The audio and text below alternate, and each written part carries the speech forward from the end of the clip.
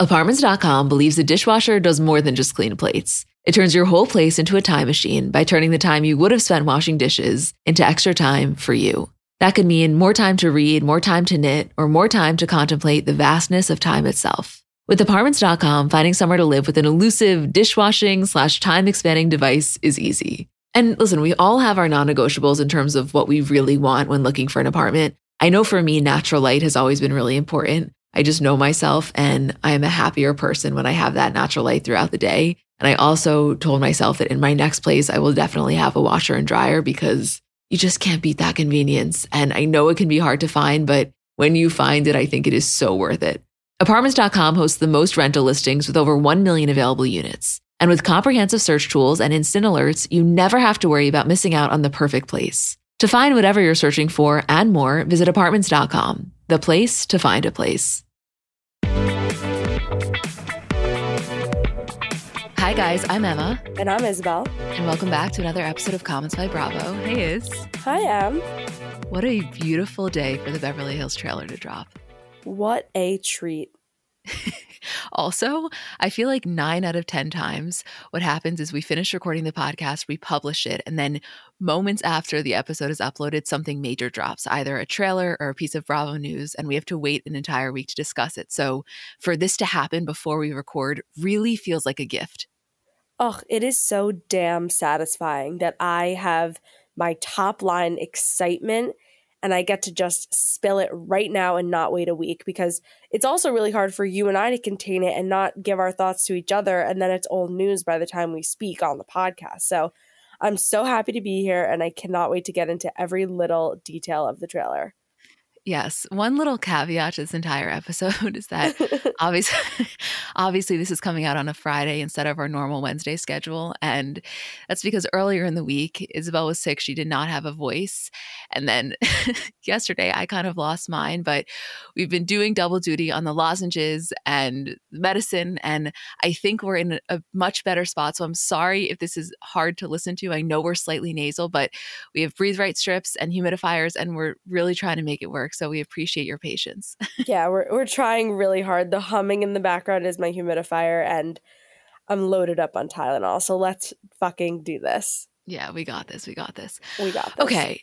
In terms of what I want to do first, I would love nothing more than to do like a deep analysis, almost moment by moment of the trailer. Is that something you're interested in?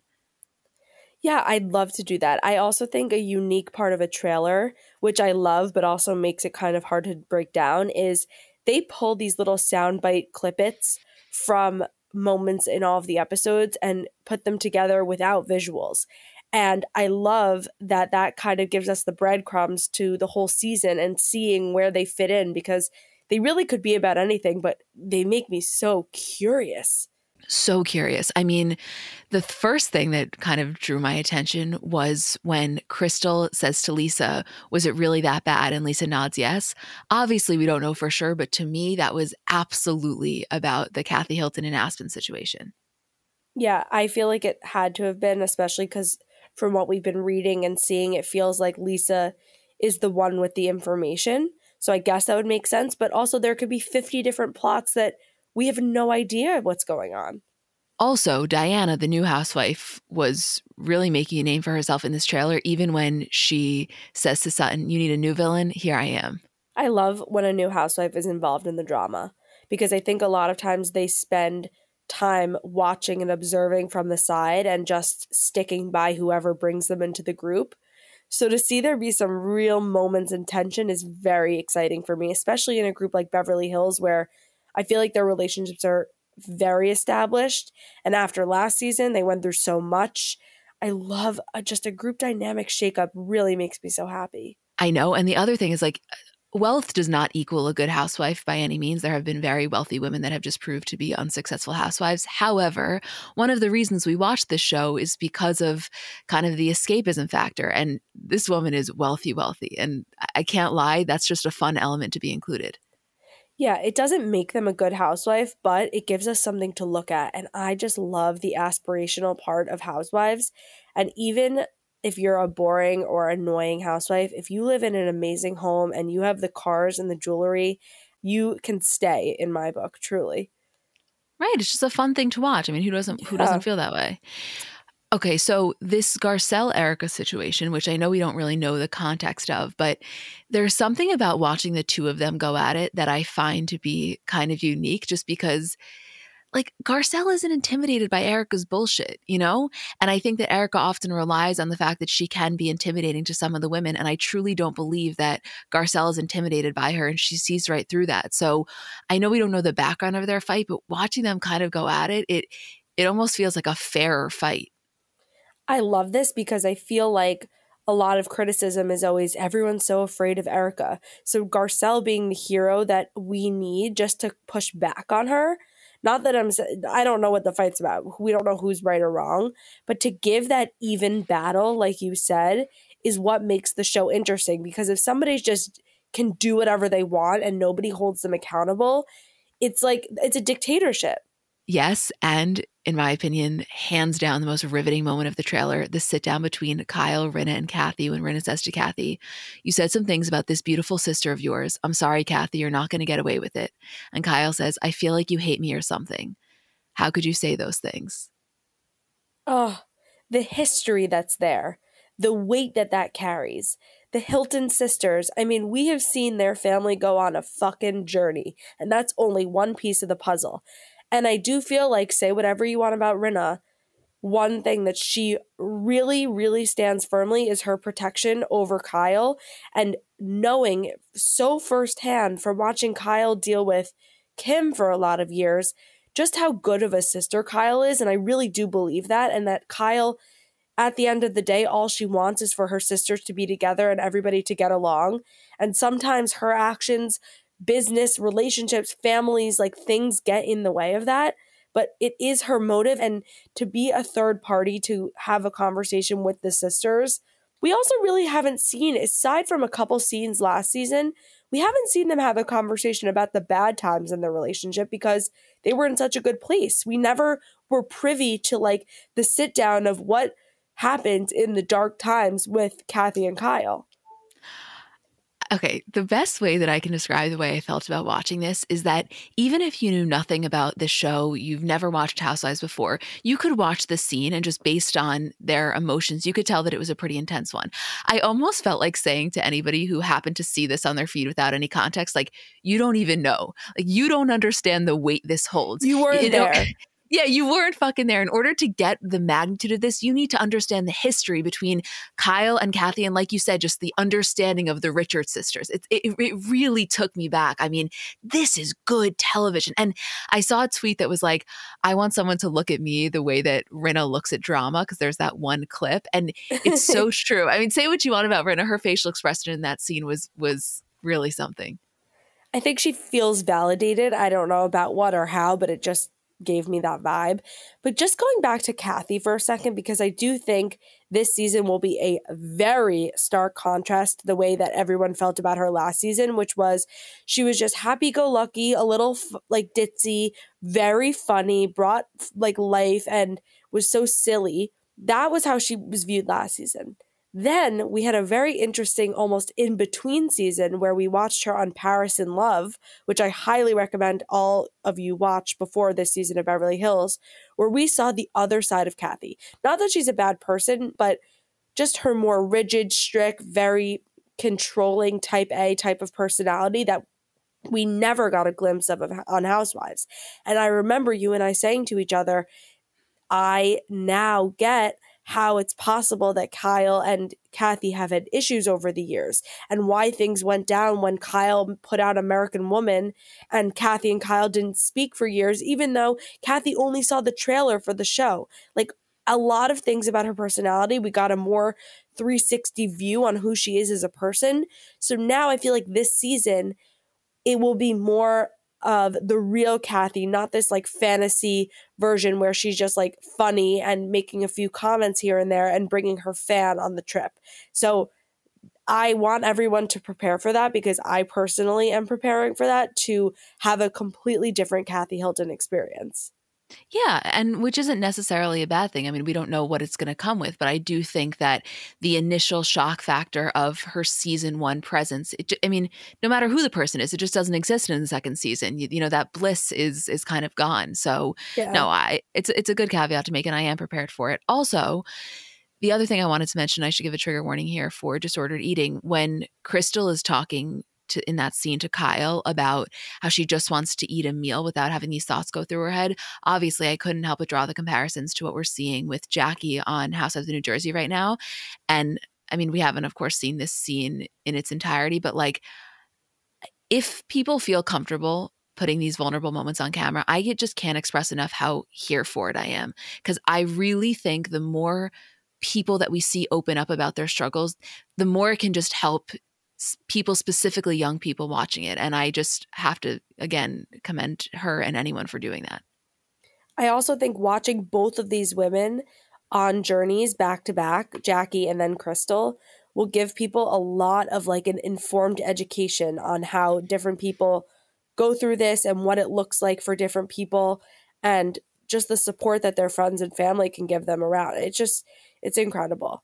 Oh, absolutely. Also, wait, we didn't even mention this yet. The home surveillance footage from Dorit's robbery. I knew it was coming, but to see her herself saying what she said to the robbers gave me the goosebumps, and then PK reacting to it. I mean, like we said, when this really went down, they were filming the whole time that this was going down. So it's not like we see them months later and it's like, oh, Dorit over the summer went through this and now we're getting together for the first time. This like could very well be the next morning. Yes, and the other thing that I was really hyper aware of with this particular scene is that even if the show didn't exist and they weren't filming, I genuinely believe that in the days after Dorit's robbery, if she was having friends come over, those friends would definitely consist of Kyle, probably Rinna. I mean, these are her very, very good friends. And so it's such a weird comparison to make, because this is such a serious issue. But like, if this were to happen on OC, for example, it would feel significantly more forced to one of the other women to come over the next day, with the exception of maybe Gina and Emily. So these are the moments when like their actual real offline friendships being so authentic, I think, rise to the surface.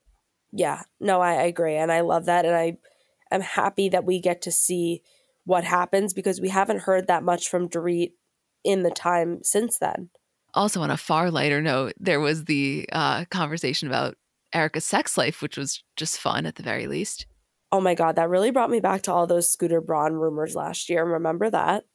Yeah, that almost feels like another life. I mean, I know obviously historically Erica's type has been older, wealthy men, and it's not that I think that isn't the case anymore, but I absolutely could see her having a fling with like a 30-year-old muscular guy that lives on Venice Beach. Couldn't you?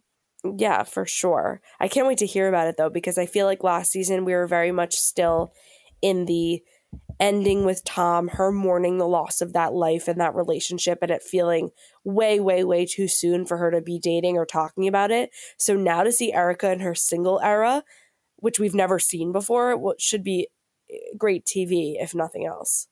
Well, remember we saw moments of this peeking out when, I forget whose house they were at, maybe Crystal's, and she was talking about how Kyle gave her that THC oil. Yes. Right. So now it's like, okay, that was the beginning, and now we're getting to see potentially that coming to fruition. I don't know. You know, I love when they talk about their sex lives in like this playful way. I think it's so fun. She took the THC oil out on the town now. Yeah. As one does, by the way. As one does. Okay. Shall we get into Summer House? Yes, let's get into Summer House. Wow, we're getting Beverly Hills in like a month. It's unbelievable. By the way, I should just say, as these seasons change and come, whatever, we're going to have to figure out the day that the episode is going to come out, because also once Kardashians comes back into season, we'll figure it out. And obviously, please DM us, let us know your thoughts on episode release day. But I guess it'll just be an ever-changing process as the different shows come out and air on different days.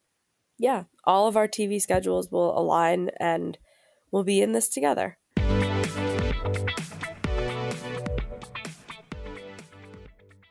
Shout out to Astapro for sponsoring this episode and providing me with free samples. So I don't know if you guys suffer from allergies, but kind of a new development in my life is that I apparently do. I didn't used to, but in the last few years, I've noticed, specifically as the seasons change, that I start to have allergies. And to me, there is nothing more uncomfortable than that feeling of nasal congestion. Like you just don't feel like yourself. And I was really looking for something that worked because so much of this stuff doesn't work. And I found Astepro to be really helpful. So I think it could be for you too if you deal with this kind of stuff. So Astepro is a first of its kind nasal allergy spray. It's the fastest 24-hour over-the-counter allergy spray, and it starts working in 30 minutes while other allergy sprays take hours. Astepro is the first and only 24-hour steroid-free allergy spray, and Astepro delivers full prescription strength indoor and outdoor allergy relief from nasal congestion, runny and itchy nose, and sneezing. By the way, that 30 minutes thing is real, and for me to have relief in 30 minutes is just a game changer. Get fast-acting nasal allergy symptom relief with Astepro. Go to asteproallergy.com for a discount so you can Astepro and go today. ASTEPRO allergy.com. Astepro and go. Use as directed for relief of nasal congestion, runny nose, sneezing, and itchy nose due to allergies. So Mother's Day is coming up, and I know sometimes it can be difficult figuring out what to get your mom because realistically, no gift is going to do justice for how much you love and appreciate her. But I'm sure you've done the classic, bathrobe, candle, sweaters, gift cards. If you're looking to mix it up, I want to tell you about Aura Frames. So they were named the best digital photo frame by Wirecutter. And it's just the kind of gift that is guaranteed to bring joy because realistically, there's nothing our parents love more than seeing us. So for them to be able to see more of us, even if you don't live close by, like that is probably the best gift you could give a parent. They're Wi-Fi connected. They come with unlimited storage, so you can share as many photos as you want from your phone to your mom's frame. And it's easy to set up. It takes about 2 minutes to set up a frame using the Aura app. We have one in my kitchen, and every time my dad comes down for breakfast, like it just makes him so happy. There's pictures of me and my parents when I was little, pictures of my grandparents. Like I think as a parent, you never get sick of that. And it's just the kind of gift I know she will love. Right now, Aura has a great deal for Mother's Day. Listeners can save on the perfect gift by visiting auraframes.com to get $30 off plus free shipping on their best-selling frame. That's auraframes.com. Use code CBC at checkout to save. Terms and conditions apply.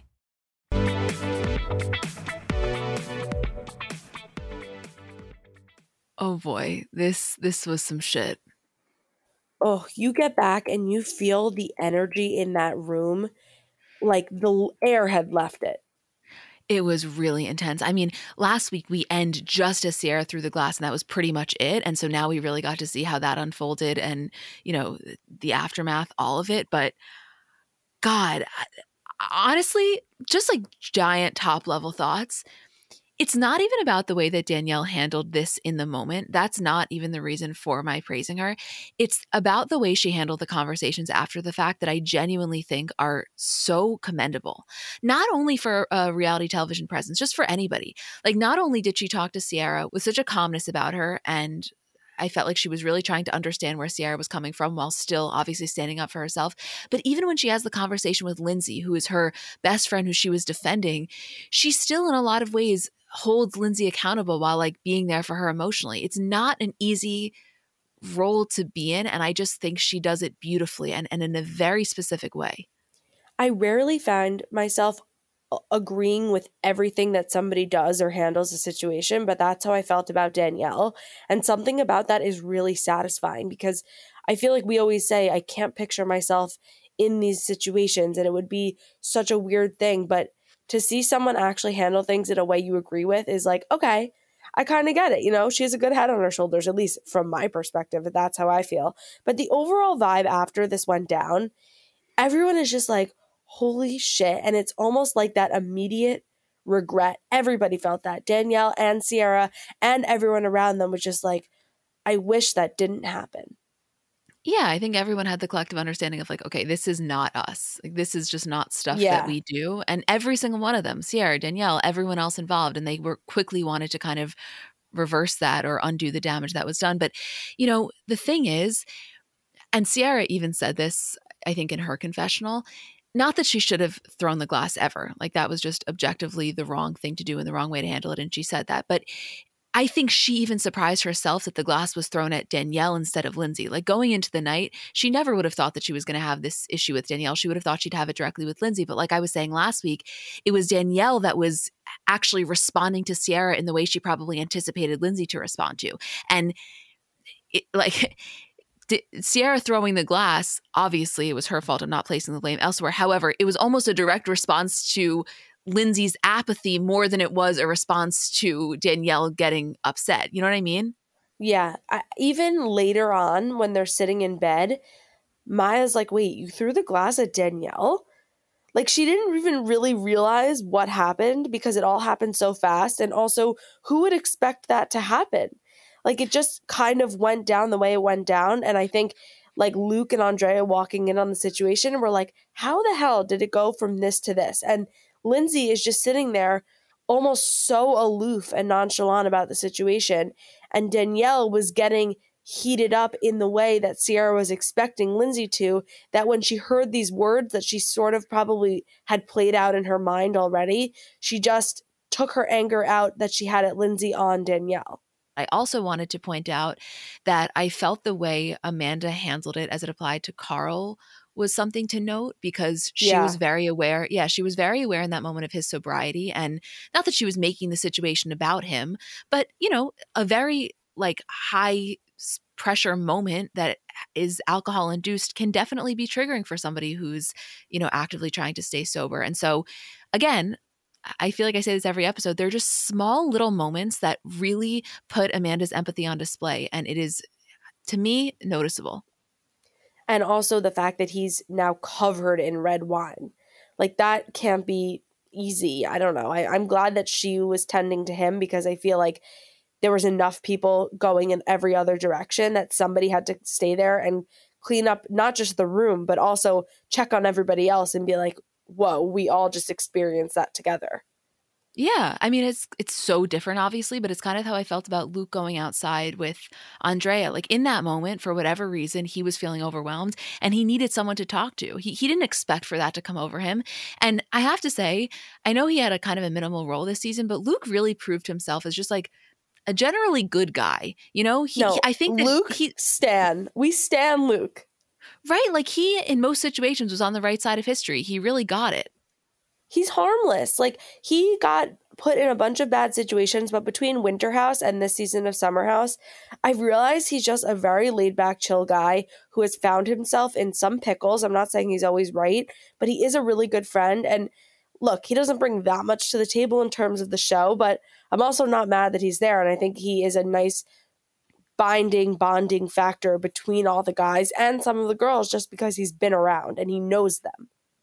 Right, but think about it just in terms of this scene. We needed him there because realistically, if Luke didn't exist, Amanda probably would have been the person to go outside with Andrea. She then would have missed the wine throw and she wouldn't have then been there for Carl. It's like you need another person that doesn't necessarily cause so much drama but has the emotional intelligence to handle these situations. And I just felt that, I don't know, it was an important role, minimal but important. Very. Also, so I know in terms of chronological order, the first thing that happens is Lindsay and Danielle have that brief conversation outside directly after it happens. And then the next day before they go to the beach, Sierra pulls Danielle aside and they kind of have that moment where Sierra apologizes. And I think that it was honestly handled as well as it physically could be. And I what I appreciated about this was that Danielle made it very clear, like, your issue with Lindsay is not your issue with me, and she's going to do her own thing, but I basically don't deserve that. And I felt like Sierra was also very kind of receptive to that. But what was your take on that?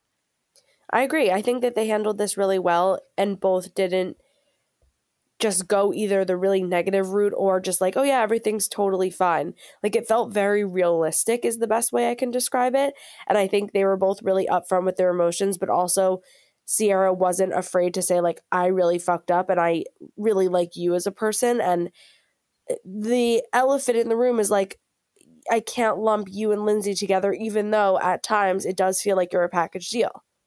Right. And what Danielle said to her, I thought was a really brave thing to say, honestly, which is, I'm trying to create a friendship with you. How am I supposed to feel safe? And like emotional safety is the most important thing in any sort of a relationship. Yeah. But okay, so we go from initial Danielle Lindsay, then we go to this. And then at the beach, this to me was one of my favorite conversations of the entire episode when Danielle pulls Lindsay aside and she's kind of filling her in on her conversation with Sierra. And then Lindsay says to her, listen, I know she's upset, but I didn't realize that Austin was going to come here and choose me, which in general, like, even just that choice of words goes to show you how flawed the entire thinking is, that like it's his choice and he can kind of take his pick, but that's a separate issue for a separate time. But then Danielle says back to her, but did you love that? Like, was there any part of you basically that got off on that, which is not a question that Lindsay had been asked. And even though like no part of me thinks that Lindsay is a bad person. I really don't. I think she's selfish at times, but I don't think she's a bad person. But that was an important question to ask, especially coming from her best friend who she knows loves her so much. Because if she really was super honest with herself, yeah, there was a part of it that probably felt good. Which is, it sucks, but it's the truth. It's human nature almost at a certain point. Like, here's a guy that is clearly a hot commodity that she has Somehow. had Somehow. somehow at Kroll the Warrior King, still a hot commodity.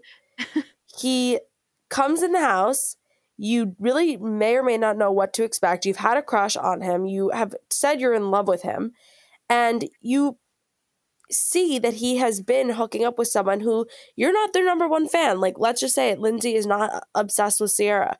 So then for him to come in and be all over Lindsay, wanting to sleep in her room, even just the fact that he's like the guest of the house and it's Lindsay's birthday, for him to want to like do whatever she says and be by her side, that is her fucking kryptonite. So of course she would be lying if she said it didn't feel fucking amazing and she didn't in the moment care who she was hurting in the process. I don't necessarily think she cared that much after either, but once she wasn't caught up in this whirlwind, I think she was able to take a step back and be like, yeah, that's a shitty feeling. And you know what? I've been in Sierra's shoes before and I got really caught up, and I would never really want to make someone who I live with, who I am friendly with, feel that way. Right. And I think the only reason that this conversation was able to be successful is because it came from Danielle, who Lindsay feels completely safe with, who she knows is never trying to get her. Any conversation they have is totally honest and just with her best interest at heart. So it was a moment of clarity I think she was only able to have because she was speaking to Danielle about it. And I'm so glad that that conversation happened before she then talked to Sierra, because I feel like both of them were honestly pretty cool about it considering what happened the night before. And I also think they both did clearly understand Sierra's side. Obviously, they didn't realize it was escalating to the point that it did, but they both are able to sit there and say, yeah, a guy who you have been seeing and have a lot of feelings for and had a thing with coming in the house, completely ignoring you and hooking up with someone else basically in front of your face, fucking sucks. But what really sucks for everybody involved is that Austin gets to just be sitting down in Charleston and not deal with any of it. Because yes, Lindsay was smug and didn't handle things great and does have loyalty to Sierra just because they are friendly and live in the same house, whatever. But at the end of the day, this all really boils down to Kroll the Warrior King. Kroll the Warrior King.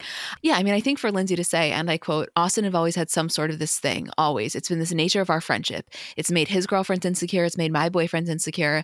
I think it'll always be a thing. I do like Austin and I'm still figuring that out. It sucks that you feel a little bit rejected and I'm sorry for my portion of that because that fucking sucks. That one line when she says, you know, I do like Austin and I'm still figuring that out. I don't know if anyone else felt this way or if Sierra felt this way or even if Lindsay felt this way. To me, it felt like validating. Like, I think it was good that she finally said that out loud because I think she had been playing the card of, I don't really give a shit, almost to a point where it was unhealthy for her as well. Like, she had to acknowledge that she did care a little. Right. Like, I think Sierra needed to hear that Lindsay has a heart and can woman to woman relate to the feeling of a guy coming in and rejecting you and feeling like you were treated like shit. But I also think that was an important conversation because Sierra could then realize the rejection portion has nothing to do with Lindsay. Like, whether Lindsay was there or not, you were rejected by Austin and you have taken some of that anger and frustration out on Lindsay. Yeah, for sure. And it's just, I mean, he just sucks. Like, even when they were doing the flashbacks and it was the scene of him sitting there with Lindsay at that bar and he's like, babe, do you think anyone could tell me? I'm like, ew, you're so not it. This is coming from two girls who really flip-flopped from not being into him, then being so into him in Winter House. Now we're back on the other side. I'm staying on this side, though. I happen to think that he's a handsome guy, and I'm sure part of that is, you know, how I get with men over 6 feet. Like, I get it. But no, you can't come back from this. This behavior was so disrespectful to all parties involved that, like, no. I also feel like no patience.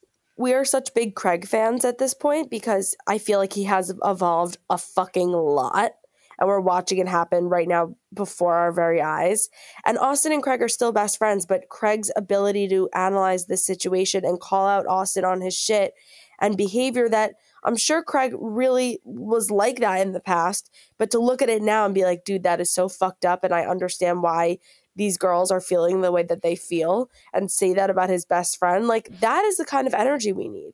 Okay, so this is really interesting. The scene between Lindsay and Craig when they're in the kitchen after all hell breaks loose, and Craig is saying to her, Lindsay, you also hooked up with your roommate's boy. How do you think that made Ciara feel when you made out? And Lindsay says, he also told her he didn't want to be with her. And Craig says, well, that's what he told you, but he never told her. He's a liar. And if you're watching that scene, just separate from anything, what he's saying makes sense. And I think at first glance, you think, okay, this is a pretty objective take from somebody who is best friends with Austin, but is viewing the situation relatively objectively. However, we then flash back to episode 3. And that's when Craig and Paige kind of got into it a little bit with Lindsay, because Lindsay was the one that went to Paige and told her that there's a rumor that he's hooking up with Kristen Cavallari. And when they get into it, Craig says to Paige, quote, to believe Lindsay, who's the biggest loser in the world, who her and Austin have been dating for 4 years while dating other people, you know better than this. They are, you know that. And remember, Ciara got mad at him in that moment to kind of like downplay whatever they had going on. I had to remind myself of that scene to kind of like contextualize what was going on here, because it's not that I think that he was wrong in what he said to Lindsay, but when you remember that scene, it shows almost that his understanding of it was a little bit more aligned with Lindsay's understanding of it. Right, like he knew what the fuck was going on behind closed doors. He knew that they were probably sexting, texting, hooking up behind the scenes, and that the relationship that Lindsay describes as like, quote, different and making other people jealous is a reality, and he knew about it. And that makes me wonder if Paige had any idea about it. I don't know. I don't know how she would hide that from Ciara, and like how that could be a situation, because she is definitely the kind of girl who would have warned her about it. But it is definitely a contrast. And also the fact that he used that against Lindsay when he was really pissed off at her, and then now is coming around to, he's not really comforting her. I think he's just showing her like, look, Austin played fucking all of you, and he's my best friend, but also he really messed up, and I don't want to see this kind of animosity going on between you guys over Austin and his stupid decisions. Yeah. And also, I don't know how much this factors in. Honestly, as I'm saying it, I don't even know if this is a point worth saying, but just thought popped into my mind, so I may as well say it. What the scene I was just referencing when he got into the fight with like Paige and kind of Ciara about the Lindsay thing was episode 3. And we're now on episode 11. And I do think it is maybe worth noting how their relationship has progressed since then in terms of him and Paige. So not that his perspectives has shifted necessarily, but the way he was going to present the information was just naturally going to be a little bit different. I don't know if that's a fair point one way or another, but I think it's a worthwhile observation at least.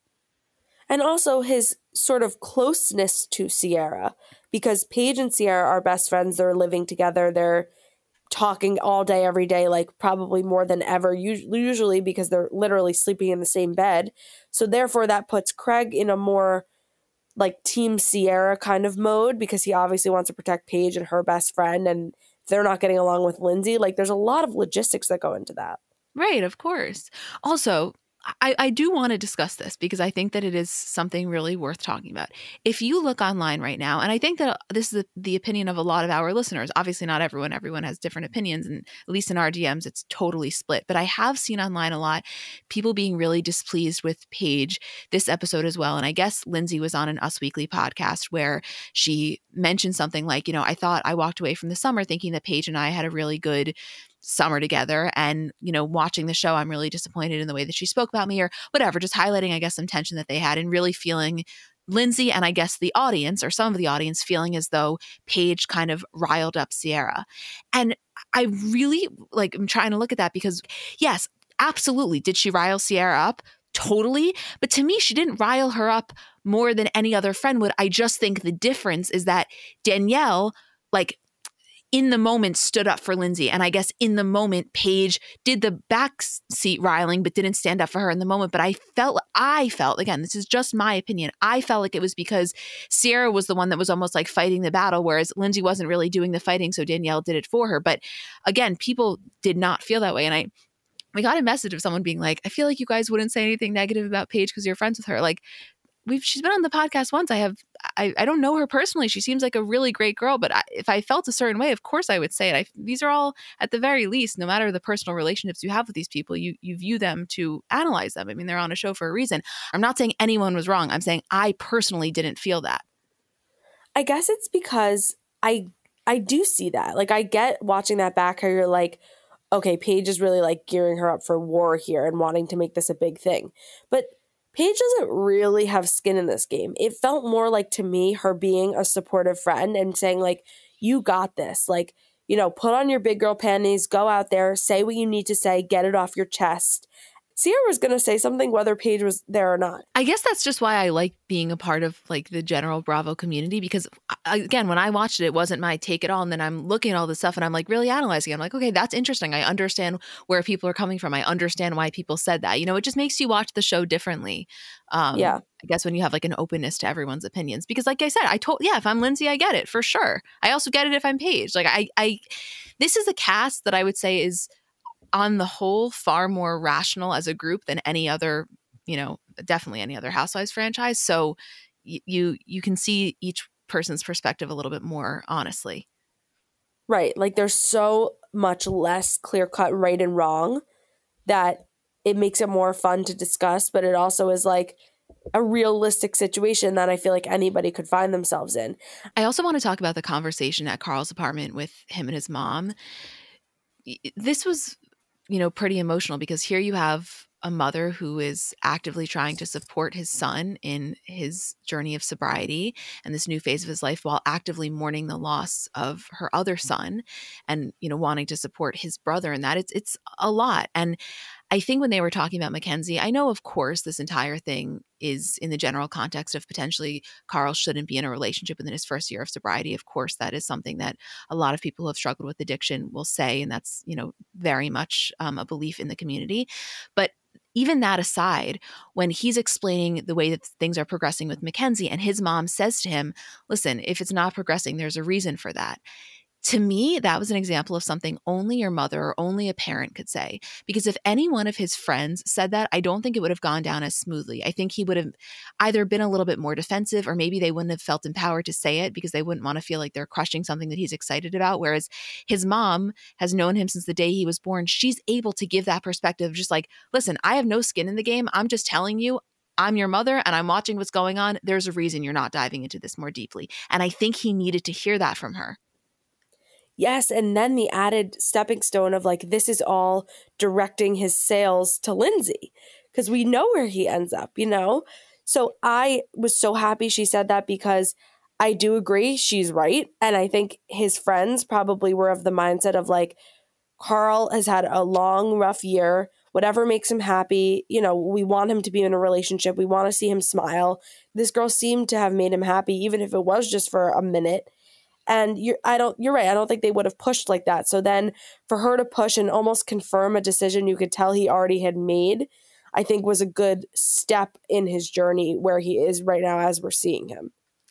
It's so rare that we are getting all of this stuff and then know that the end factor is Lindsay. Like, if I can put it just for a second, imagine you're Lindsay, like POV, you are dating this guy and you get to watch the intimate conversation between him and his mother when she basically tells him that in her belief, I mean, she didn't say this directly, obviously, that he should break up with the girl he's seeing.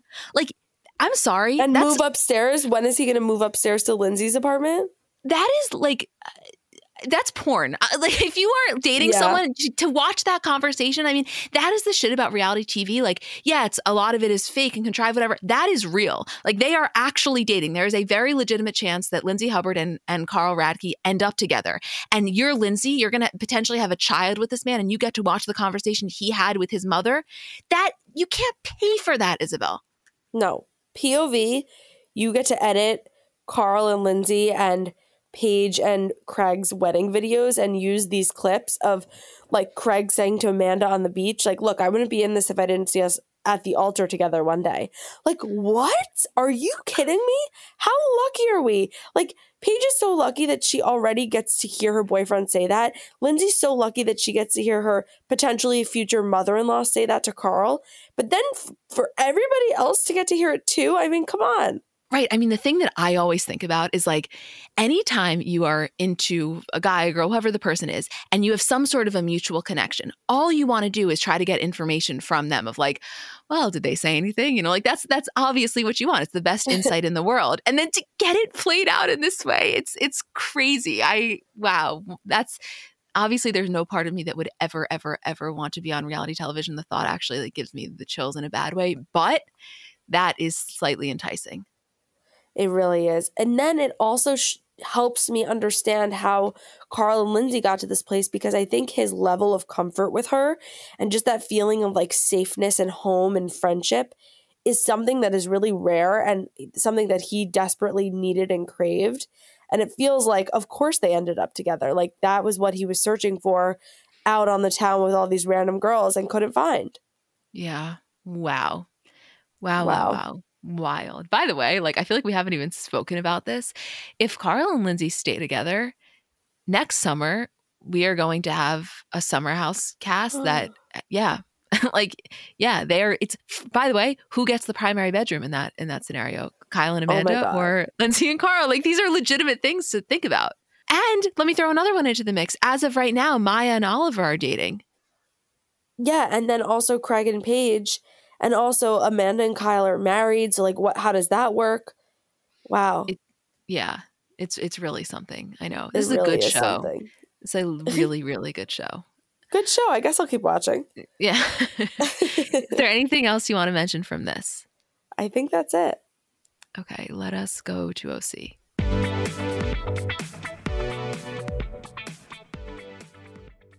So the weather is finally getting a little warmer. And one of the most fun parts about the seasons changing is kind of the wardrobe revamp that comes along with that. And if you're looking to update your wardrobe without spending a fortune, I want to introduce you to Quince because I really think that they do quality essentials kind of better than anyone I found.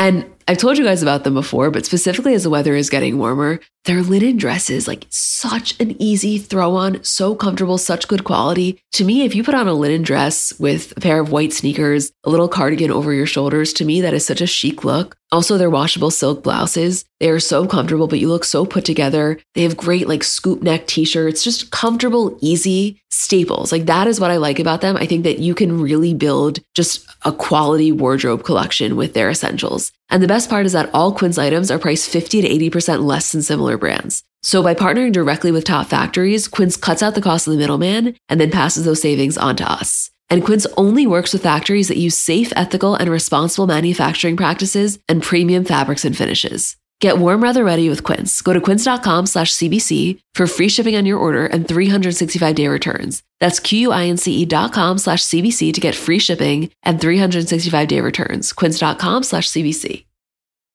People have so many different reasons for wanting to learn a new language. Maybe you have an upcoming trip or just want to pick up a new hobby or a skill or just connect with a new culture. I know for me, when I was abroad in Barcelona in college, I'm not going to say that I was fluent in Spanish, but I definitely got to the point where I felt really confident conversing. And when I got home, my dad said to me, Emmy, if you don't use it, you're going to lose it. And he was so right. Like I entirely lost it. So Rosetta Stone's been really helpful for me. So if you are in that same boat or you want to learn a new language completely, want to brush up your skills, whatever it is, I want to tell you about Rosetta Stone because they're the most trusted language learning program available on desktop or as an app. And it really kind of immerses you in the language that you want to learn. So first of all, they're the trusted expert for 30 years with millions of users and 25 languages offered. It's fast language acquisition. So they immerse you in many ways. First of all, there's no English translation. So you really learn to speak, listen, and think in that language, which in my experience, I know I'm getting it when I start to think in the language. It's an intuitive process. So you pick up a language naturally, first with words, then phrases, then sentences, and it's designed for long-term retention.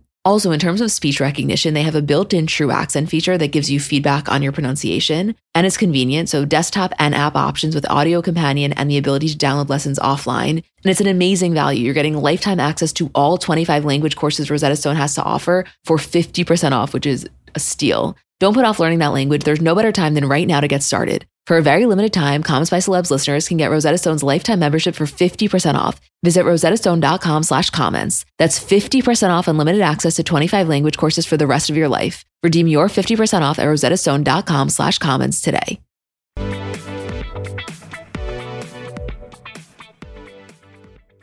Okay, so we're in a rare circumstance that we actually have 2 episodes of OC because we're releasing the episode a little bit later this week. To be honest, they've kind of blended in my mind. I think we should maybe focus on the more recent one.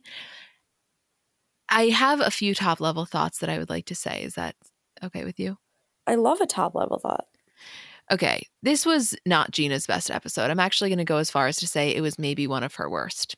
I was not into what she was selling. That's the first thing I want to say. Second thing I want to say is I felt Shannon was being unfairly targeted. And I know at times she can be a little bit off her rocker, but this particular episode, in my opinion, was not one of them. And I felt that she was, I don't know. I didn't necessarily like the way that the group was ganging up on her, which I felt to be slightly unnecessary. The third is that I really understood Heather's frustration with Noella. And I'm not saying the confrontation went down beautifully, but I am just fundamentally out on Noella, and I have a lot of compassion for what she's going through, but I think that trying to maintain a relationship with her would be slightly infuriating. And lastly, I want to say that I think Emily's observation about Jen as it applies to Heather was actually pretty spot on, and those editors really had something up their sleeves because that was a hilarious montage. It really was. My responses to your top level points are, I am a Gina apologist. I love her so much. Maybe not her best episode, I will agree. I think the actual worst part was just the very ending with the whole meltdown about them not knowing her friend Tatiana and Noella saying she doesn't know who that is, even though she's been to her house, which, like, yeah, is that annoying? 100%. Is it something to have a freak out about? Absolutely not. Like, that is not, I don't know, it's just not their job to, like, remember everybody in your life. So that was definitely a low. I do think she was drunk, but it's fine.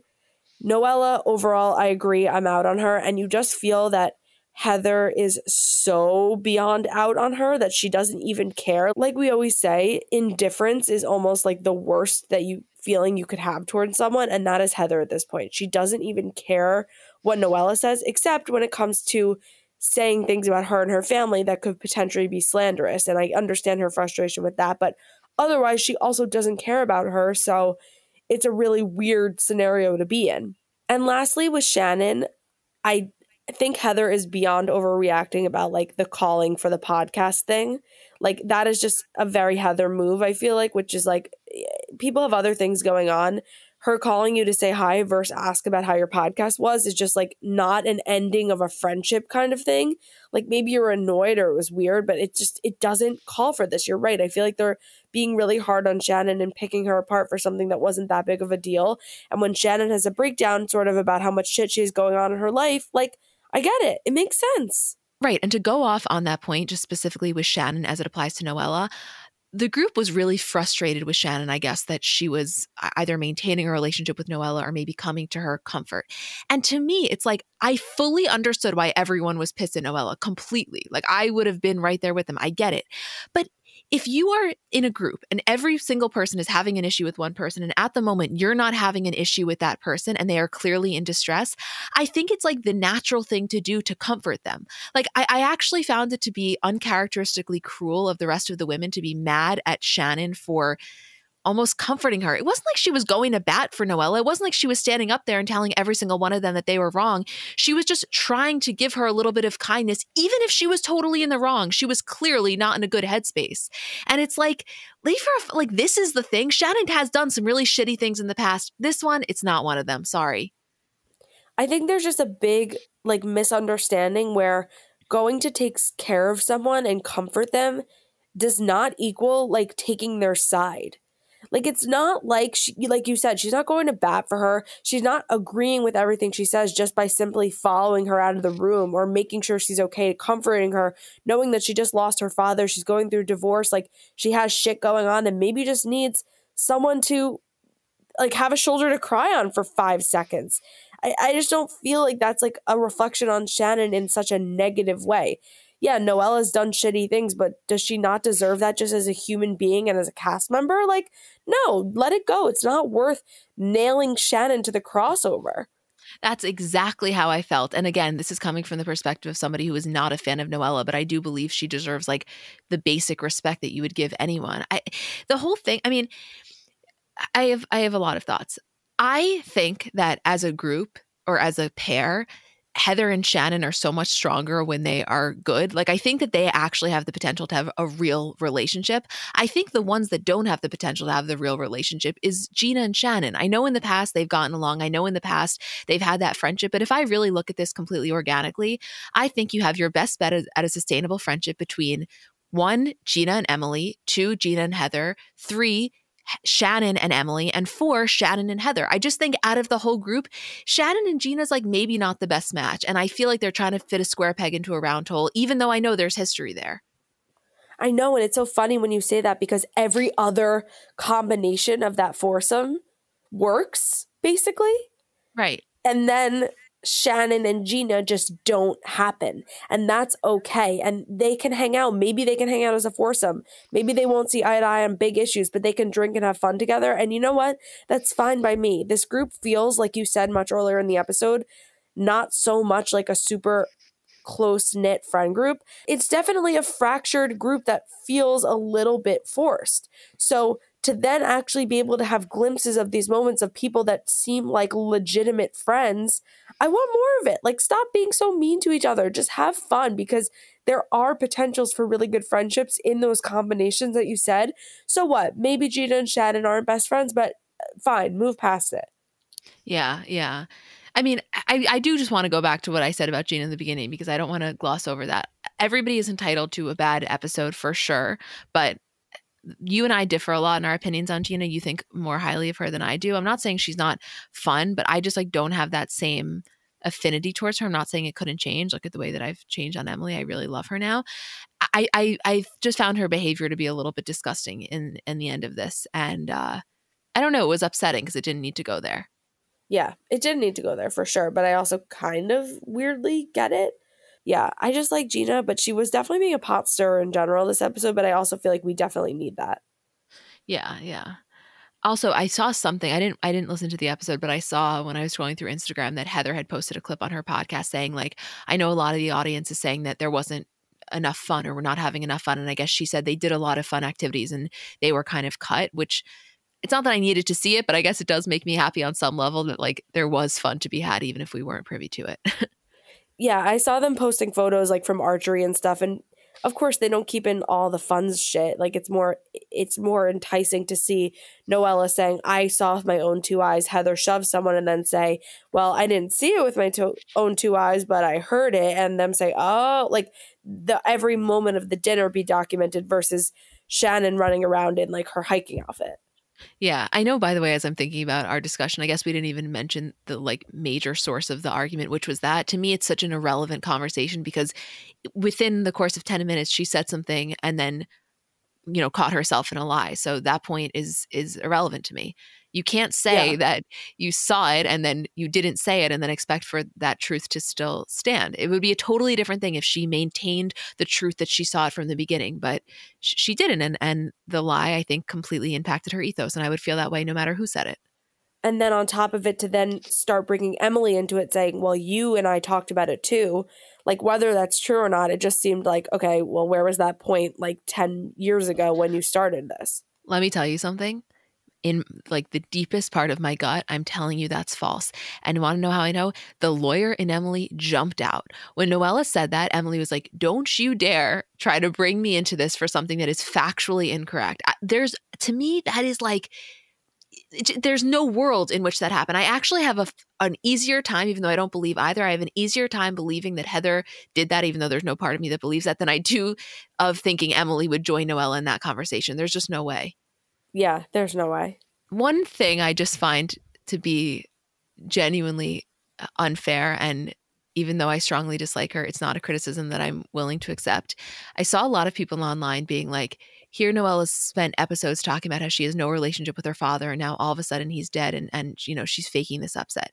That's bullshit. And unless you've been in the situation, you have no idea how that feels, because to actually know that the presence of somebody who, you know, gave life to you is on Earth and then is no longer on Earth, it can have a real psychological effect whether or not you had a relationship. So there's a lot of shit you can call her out for. That's not, to me, a fair point. Right. Totally. I get, everyone thinks she's really over dramatic and whatever, but something like this I think goes way beyond like how you're going to appear on the show. Yeah, you don't get to make that call for someone else. It does. Quite frankly, it doesn't matter how we perceive her grieving process to go. Yeah, totally. Okay, let's go to Jersey.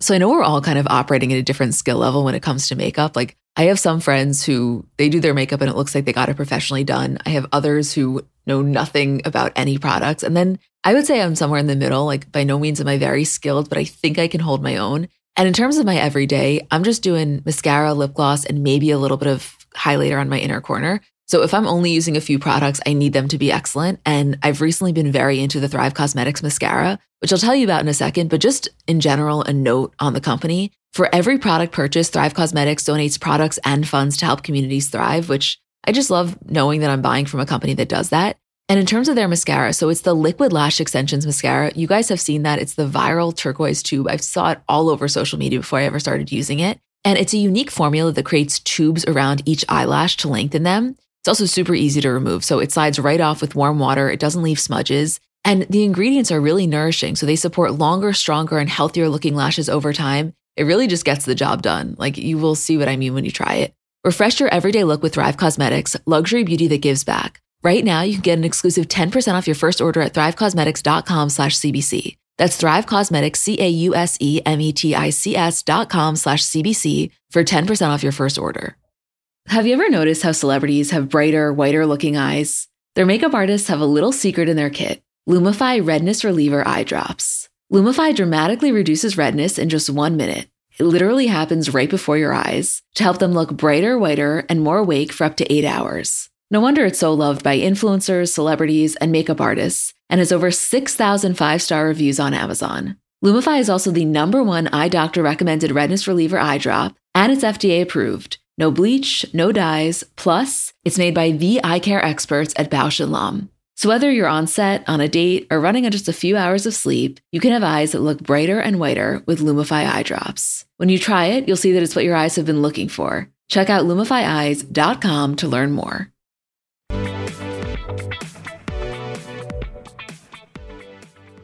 Okay, so realistically, relatively uneventful episode in Jersey. I would say the core of the drama actually came from the men, which we can get into in a second, but just want to pause that and go back to Dolores on Watch What Happens this week, where her and Andy are having the conversation about the reunion being one of the more intense ones they've ever had. And Melissa alluded to that in her caption as well. And I know it's kind of like a Bachelor thing of, the most dramatic season ever. They say that for a lot of reunions. I'm telling you, like, based on everything we have heard internally, that's legit. I think that this reunion is going to fucking bring it, because we heard that even before they started posting about it and even before Dolores said that on Watch What Happens. I think it's going to be old school Jersey vibes where we get full circle back into Teresa and Melissa and Joe. I think we're going to get into her moving and sort of what that means in the chapter of her life and back into the Joe Giudice days. And I also think Teresa's just defense of Louis and willing to go as far as humanly possible to defend him has brought her up to another level. Like in the last couple of years, in terms of Teresa, like relatively speaking, it's been pretty chill. And then I also think Jennifer, we've seen her get fucking nasty at a reunion. Like we know she will go as low as someone can go. So for the issues to really be spotlight on her and brought out in such a way, I mean, I don't know. This is going to be like a dark one, but also a really entertaining good one. Yeah, it's going to be a really good one. I just feel it. I think a lot of it, like you said, is going to come from Teresa. I don't know. I'm sure Jen's whole attitude could change, but I think in the more recent episodes, she's, I don't know, I guess internalized a bit more calmness, and she's trying to stray away from like that side of herself that she's had at times. And I feel like Teresa's leaning into it more. So, should make for an interesting combination. I also think that the second half of this season will be more focused on like the Marge versus Teresa argument about the rumors about Louis, about Teresa throwing all the shit across the table at her. So, usually the second half of the season, what happens more recently towards the reunion is a lot of times what they have the freshest feelings about. I have a logistical conversation that I would like to bring up based on what you just said. Sure. I love a logistical conversation. I was thinking about this when I saw the preview, and I would love anyone's take or insight on this. Okay, so in the preview we saw where they're out to dinner and Teresa throws the drinks across the table at everyone. In a situation like this, where factually wine or other alcohol that is impossible to get out gets not only on their clothing but also on their bags, is that something production reimburses them for? Like, I'm dead serious. If you show up with a $5,000 jumbo Chanel caviar, white, for example, something that's a stain is very visible on, and that gets ruined. Legitimate question, do you get reimbursed by production? Because I would be fucking livid. Well, okay, this is a PSA. If you're going to dinner with Teresa and you've pissed her off, you do not wear your white Chanel. That's just No. like common fucking sense at this point. Mm-hmm. I don't think you get reimbursed by production. I think, I don't know, there's got to be some like insurance policy, but I think it's like you are responsible for your own items or whatever happens to them on the set, quote set.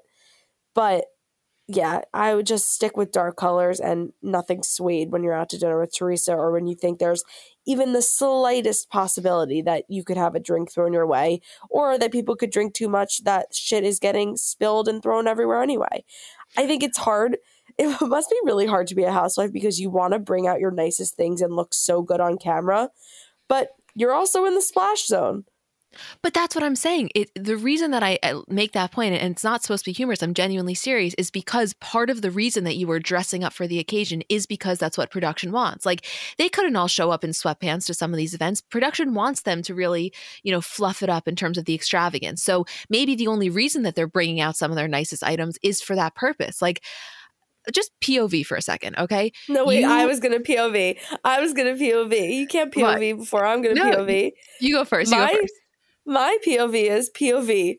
You're Margaret Josephs and you have really been eyeing this brand new version of a Chanel bag. So you create a full fucking argument with Teresa. She spills wine all over your old version that you want to get rid of.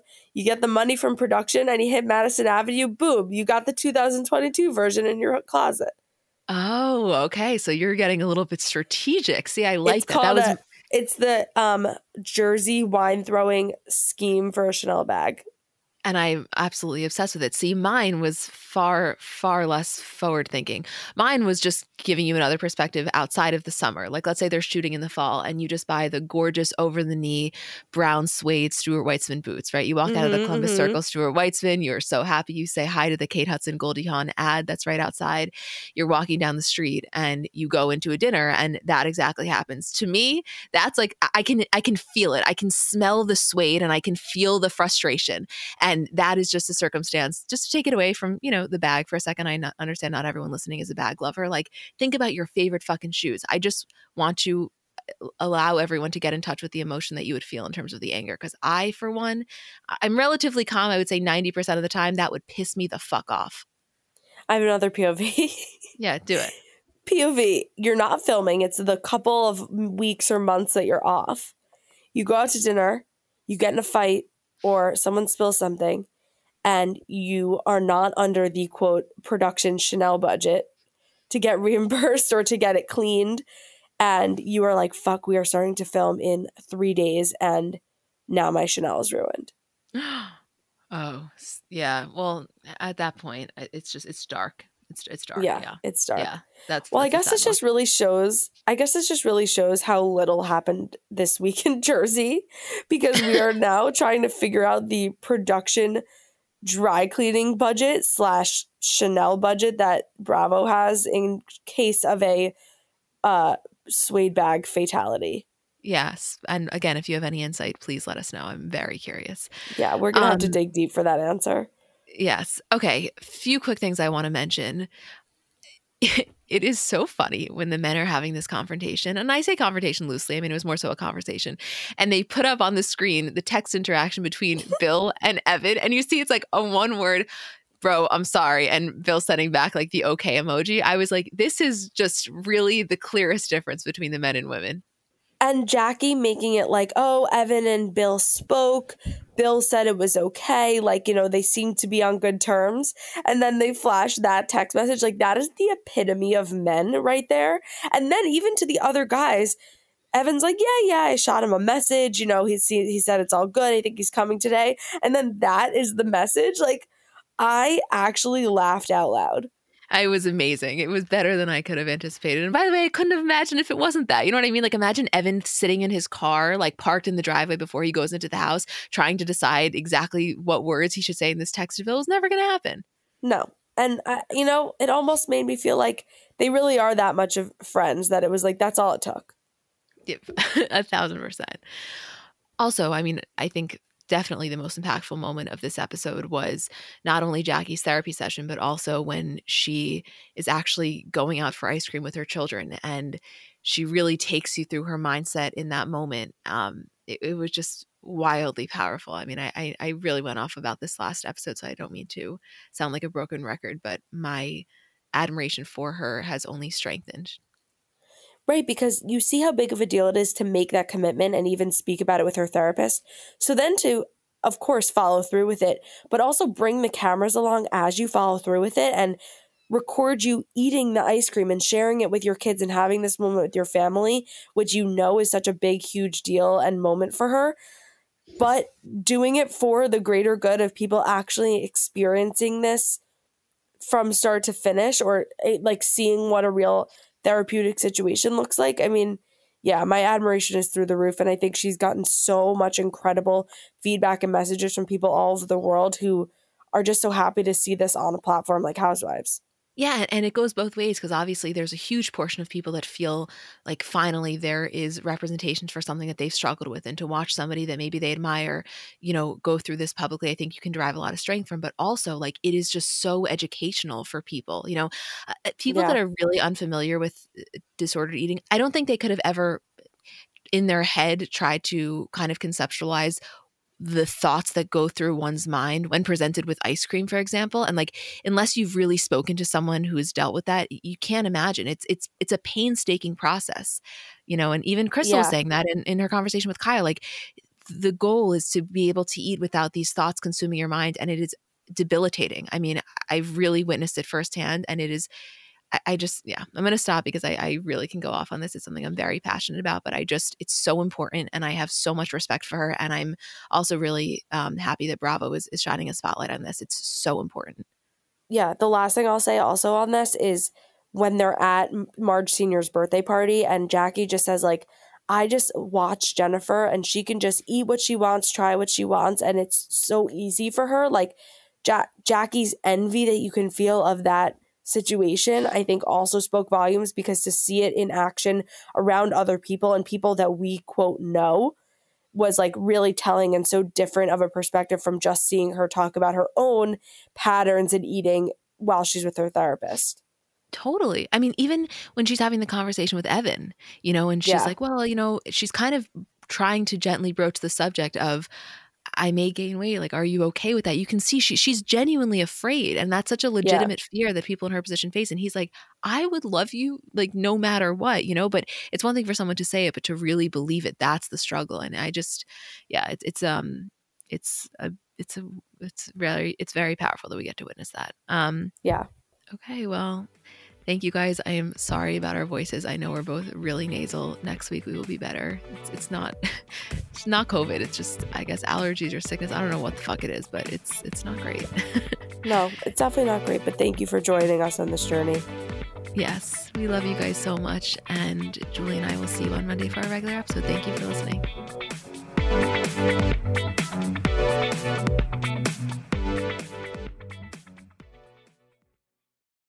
So I'm a big fan of transparency across all aspects of life. Like, generally speaking, there's pretty much nothing I wouldn't rather be told straight up. But specifically when I'm buying something or paying for a service, I just want to know what I'm getting myself into. And oftentimes there can be so much nonsense or so much yada yada. For example, sneaky terms hidden in the fine print of contracts, or bills that randomly go up without properly alerting you, or budget airlines with cheap fares but then exorbitant fees to make up for it elsewhere. And we just should not need to be dealing with this type of yada yada in our lives. And yes, you could read every single word of every single contract, and that's one way of avoiding it. Or you can go with the trusted brand like Metro by T-Mobile that helps you to get ahead and not pull you back. That's right. You don't take yada yada from life, so don't take yada yada from your wireless provider. Metro by T-Mobile has no contracts, no credit checks, no surprises, and nada yada yada, which honestly gives so much peace of mind. Like, you shouldn't have to compromise for an okay option with sacrifices when you really deserve that full transparency. Stop by one of over 6,000 Metro stores nationwide.